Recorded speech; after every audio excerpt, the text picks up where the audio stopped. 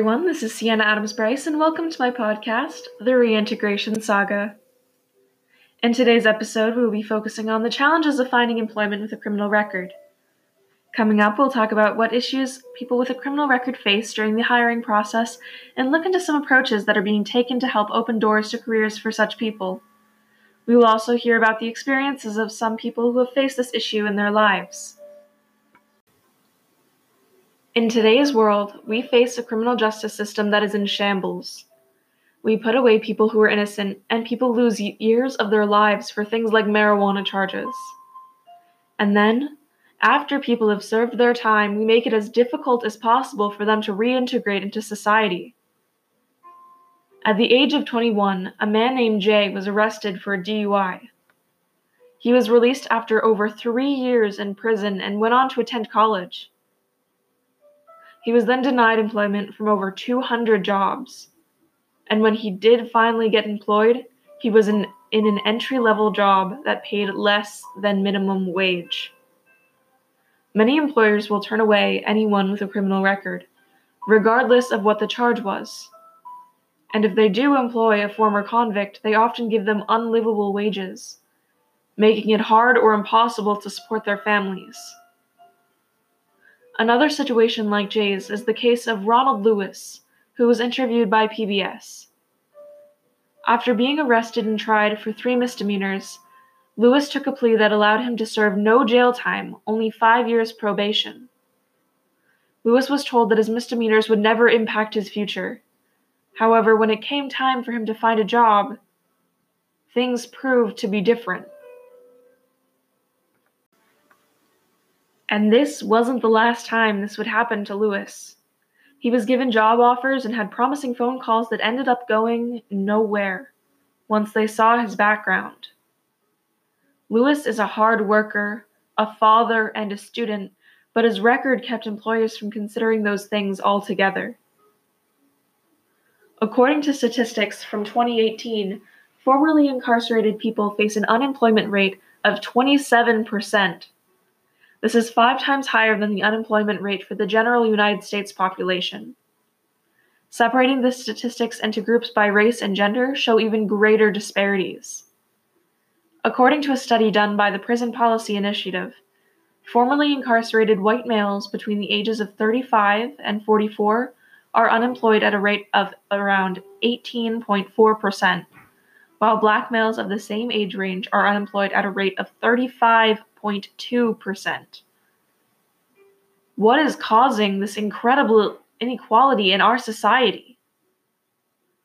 Exclusionary laws and practices surrounding the hiring process are certainly a key factor. According to research collected by the National Inventory of Collateral Consequences of Conviction, or NICCC, there are over 15,000 provisions of law that limit opportunities for people with criminal records to obtain licensure for certain occupations. Many states have blanket bans in place that instantly disqualify former convicts from many jobs. Working against these provisions and blanket bans, new laws have been put in place over the last few decades to open doors for those with criminal records. On the federal level, there are 2 laws in place to try and protect the rights of people with criminal records.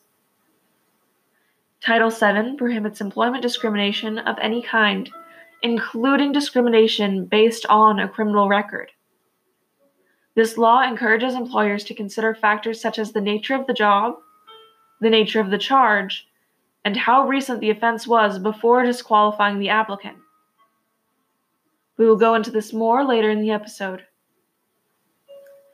The other law, the Fair Credit Reporting Act, or FCRA, handles inaccuracies in criminal records. Due to common errors in background checks, the FCRA requires that employers provide a copy of the report to the applicant and explain to the applicant why they are being disqualified if it relates to the contents of the background check. There are also laws placed on the state level. Many states currently have put into effect ban-the-box policies, prohibiting employers from asking general questions about convictions on job applications.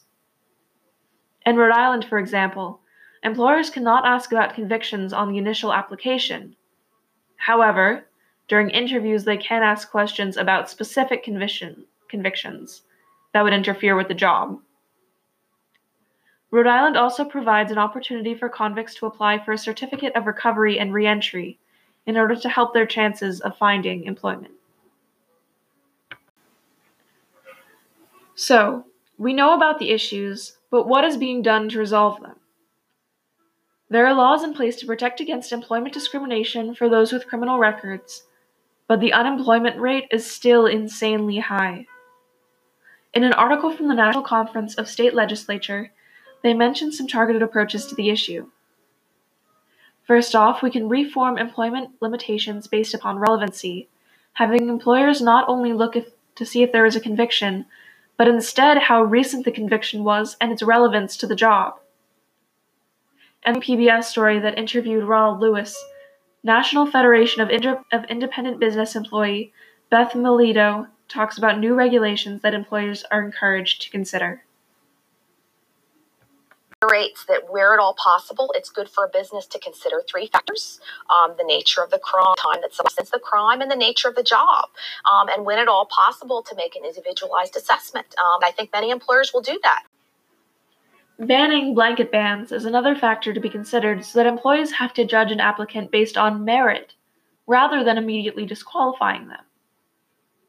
Many argue that this will in turn provide opportunities to explain inconsistencies in background checks, such as arrests that did not lead to conviction.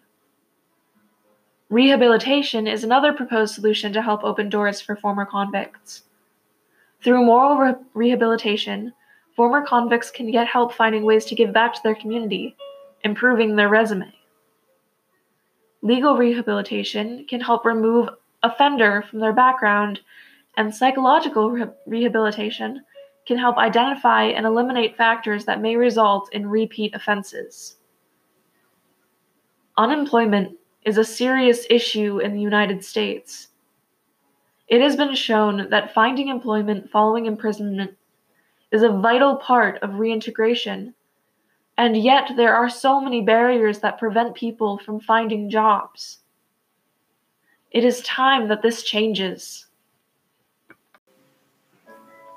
Thank you for listening, and if you'd like any more information, visit prisonpolicy.org or nij.ojp.gov. That is the website for the National Institute of Justice. This is Sienna Adams-Bryce signing off on today's episode of the Reintegration Saga.